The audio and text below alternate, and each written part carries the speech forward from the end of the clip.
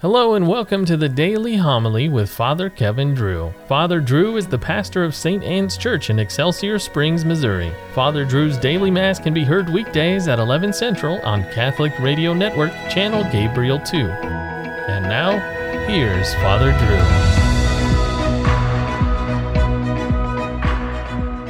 A reading from the book of Exodus. Moses, hearing the voice of the Lord from the burning bush, said to him, "When I go to the children of Israel and say to them, 'The God of your fathers has sent me to you,' if they ask me, 'What is his name?' what am I to tell them?" God replied, "I am who am." Then he added, "This is what you shall tell the children of Israel. I am sent me to you." God spoke further to Moses, "Thus shall you say to the children of Israel, 'The Lord, the God of your fathers, the God of Abraham, the God of Isaac, the God of Jacob, has sent me to you. This is my name forever. This is my title for all generations. Go and assemble the elders of Israel and tell them, 'The Lord, the God of your fathers, the God of Abraham, Isaac, and Jacob, has appeared to me and said, I am concerned about you and about the way you are being treated in Egypt. So I have decided to lead you up out of the misery of Egypt into the land of the Canaanites, Hittites, Amorites, Perizzites, Hivites, and Jebusites, a land flowing with milk and honey. Thus they will heed your message. Then you and the elders of Israel shall go to the king of Egypt and say to him, 'The Lord, the God of the Hebrews, has sent us word. Permit us then to go a 3 days' journey in the desert, that we may offer sacrifice to the Lord our God. Yet I know that the king of Egypt will not allow you to go unless he is forced. I will stretch out my hand, therefore, and smite Egypt by doing all kinds of wondrous deeds there. After that, he will send you away.'" The word of the Lord. The Lord remembers his covenant forever. Give thanks to the Lord, invoke his name. Make known among the nations his deeds.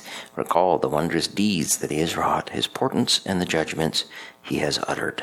Remembers forever his covenant, which he made binding for 1,000 generations, which he entered into with Abraham and by his oath to Isaac.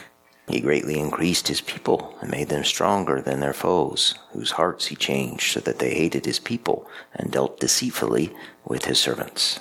He sent Moses, his servant Aaron, whom he had chosen. They wrought his signs among them and wonders in the land of Ham.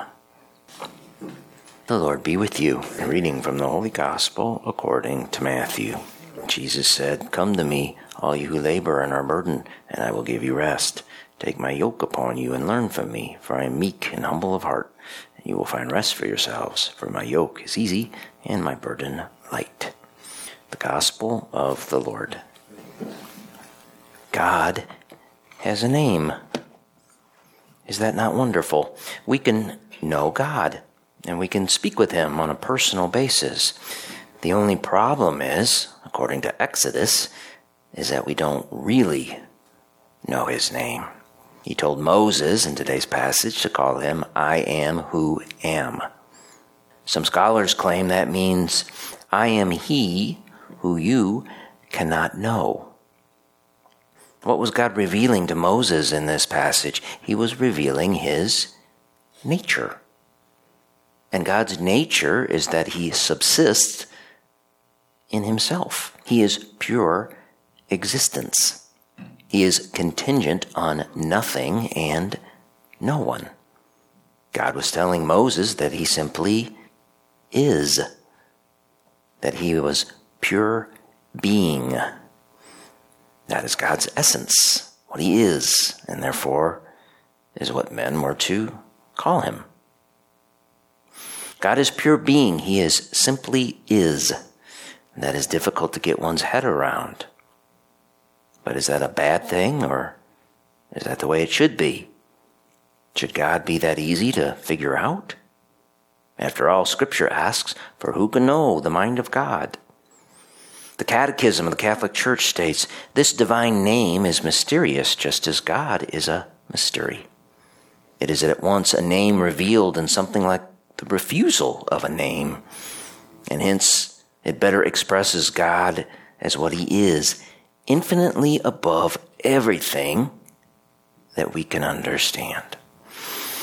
In the 4th century BC, out of respect for the Lord's name in Hebrew, which was Yahweh, the Hebrews stopped using the word and instead used the word Adonai, which means my Lord.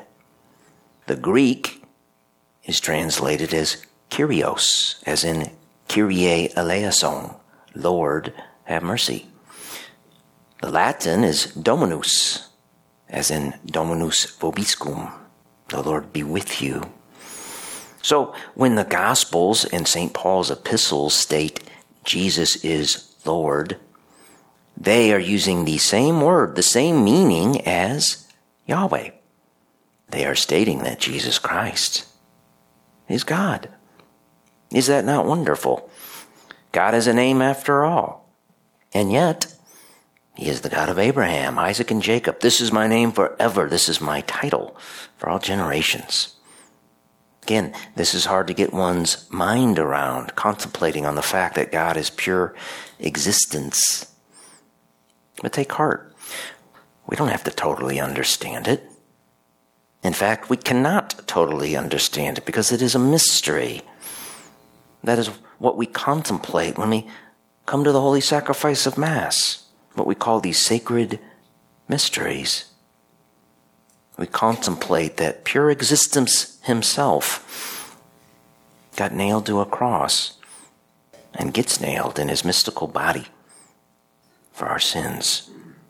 We then close our eyes and picture him bowing his head after saying, "It is finished."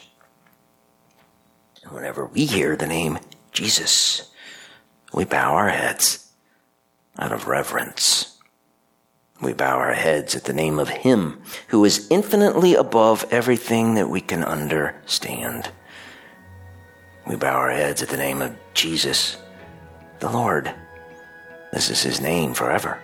This is his title for all generations.